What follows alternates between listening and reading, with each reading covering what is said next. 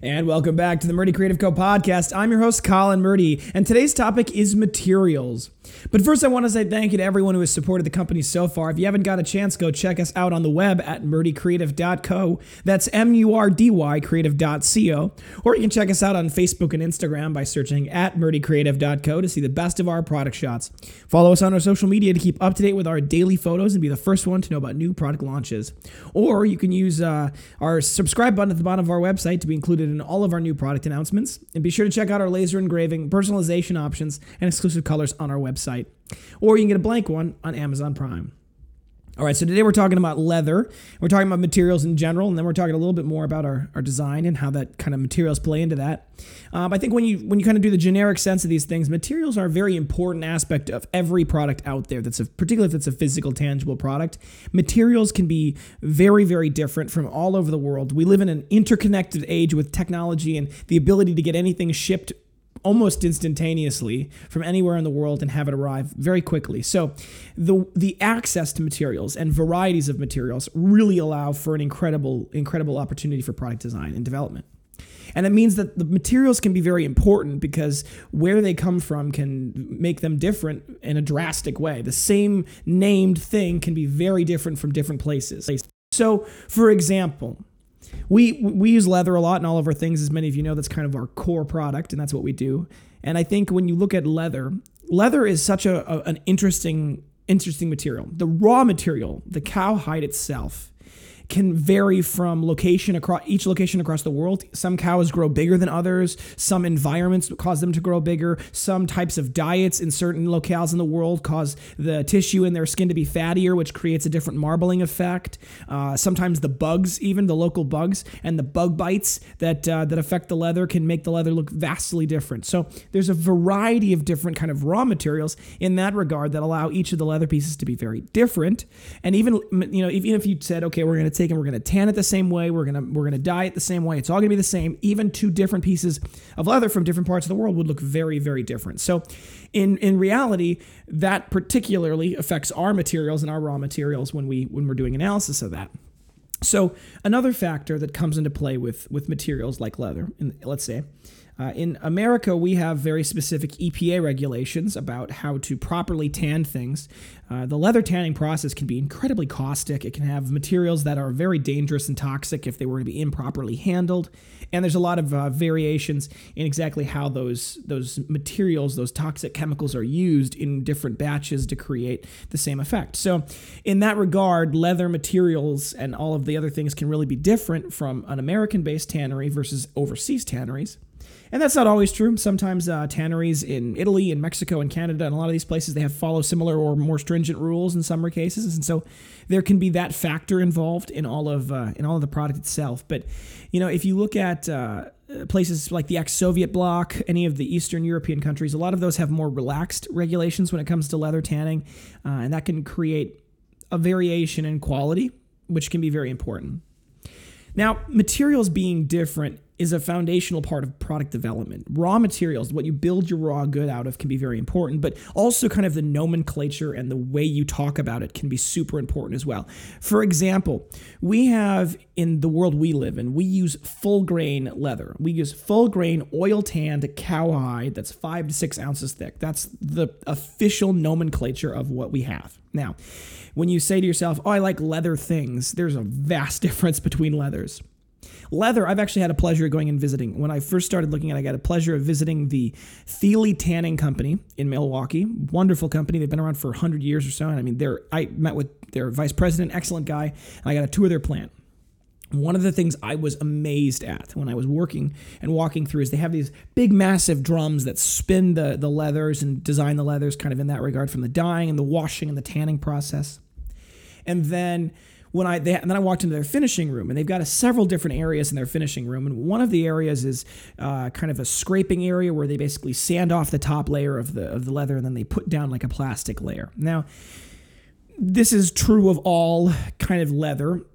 leather itself, when it comes off of the cow, is actually kind of white, or if it's been properly preconditioned, it's actually kind of blue. We have a bluing process in our country that we use to tan the leather kind of as a pre-tan layer, right? So when we think of that classic cowboy brown leather, that's not really what it actually looks like coming off the cow. That's more what it looks like when it's still on the cow. When it comes off the cow, it's pretty much white, lightly blue. Maybe it might have a little bit of almost a flesh tone to it. It's kind of that color. So one of the things that you have to do is you have to dye it using chemicals to create that color. But then in some instances, some purse companies or sometimes the shoe companies, they want the leather to be perfect on the surface. They don't want there to be any surface imperfections or impurities. And the way you do that is you take and you literally sand down that top layer using sanding machines. And then you basically spray, it's almost like a plastic, it's like a waxy kind of substance. And that's where if you ever feel like a purse and it feels like smooth almost, or it looks polished, that's usually a result of them essentially removing that top layer and putting down a plastic layer. Now, the only thing we have that really kind of has that plasticky type layer is our Merlot. The Merlot color is much more processed, I think, and it is the right word for it. It has a lot more of a kind of a smooth grain surface, but all the other leather we use is very much the natural color and the natural kind of texture in that regard. And, you say to yourself, okay, so you use 5 to 6 ounce full grain, oil tan. What does that mean? Well, there's a couple of different tanning processes. There's veg tan and then there's oil tan. Veg tan is a little more natural, you use different types of natural plant-based additives versus some of the chemicals in that oil tanning. And it creates a nice leather, but it creates a very different textured leather. It feels different and it kind of works differently. And it wasn't really right for our product considering we needed to have that rollover effect with our books and the way it was previously designed. Then we had oil, it's cowhide. So there's a lot of different types of animals that you can use for hides. For us, cowhide was what we thought was going to be the most durable and longest lasting while still being kind of flexible.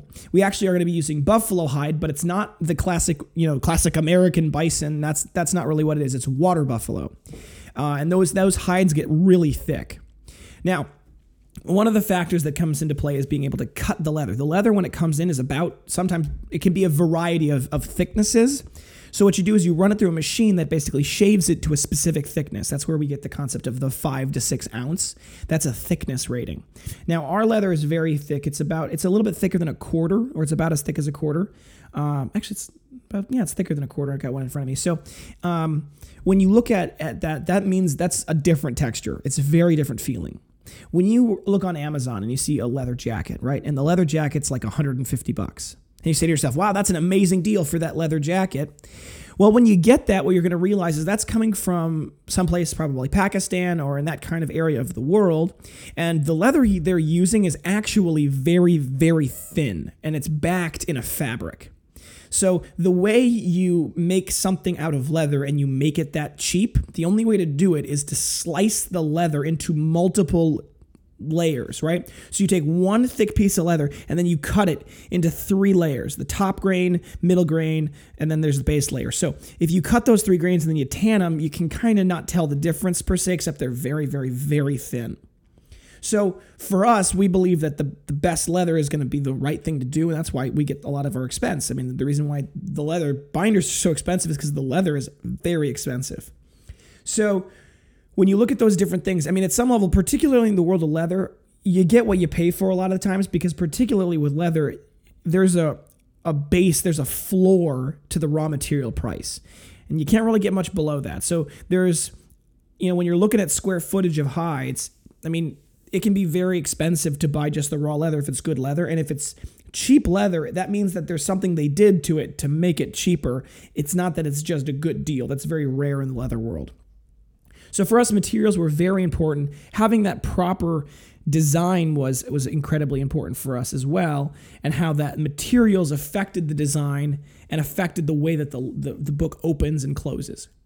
So that's a little bit more about the materials we use in our books, and particularly in leather. But when I encourage each and every one of you out there, when you're working on evaluating your product, especially if it's going to have something have your name on it, having a product that represents the best of what is out there can be so valuable to your personal brand and to the long-term success of your company. Because if you can position yourself as someone who only uses the best and has that belief in that quality, you can grow in a much more tangible way, because people like that. People like to feel that they are using the best out there. So that's always, I think, a good plan. And that's where we believe, and that's what we're going to hopefully continue to do in our products. All right. Thank you guys so much for tuning in. Be sure to check back in tomorrow for our next topic. And don't forget to check that subscribe button below to get the latest podcast right away.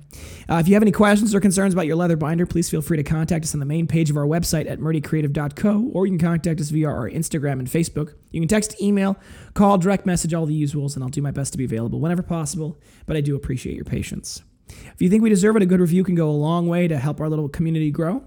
And if you have any podcast topics you want to hear more about, send them my way. I'm always happy to engage with our growing community. If you're looking for multiple binders for gifts, giveaways, menus, really any reason, ask about our book discounts. We do have those available.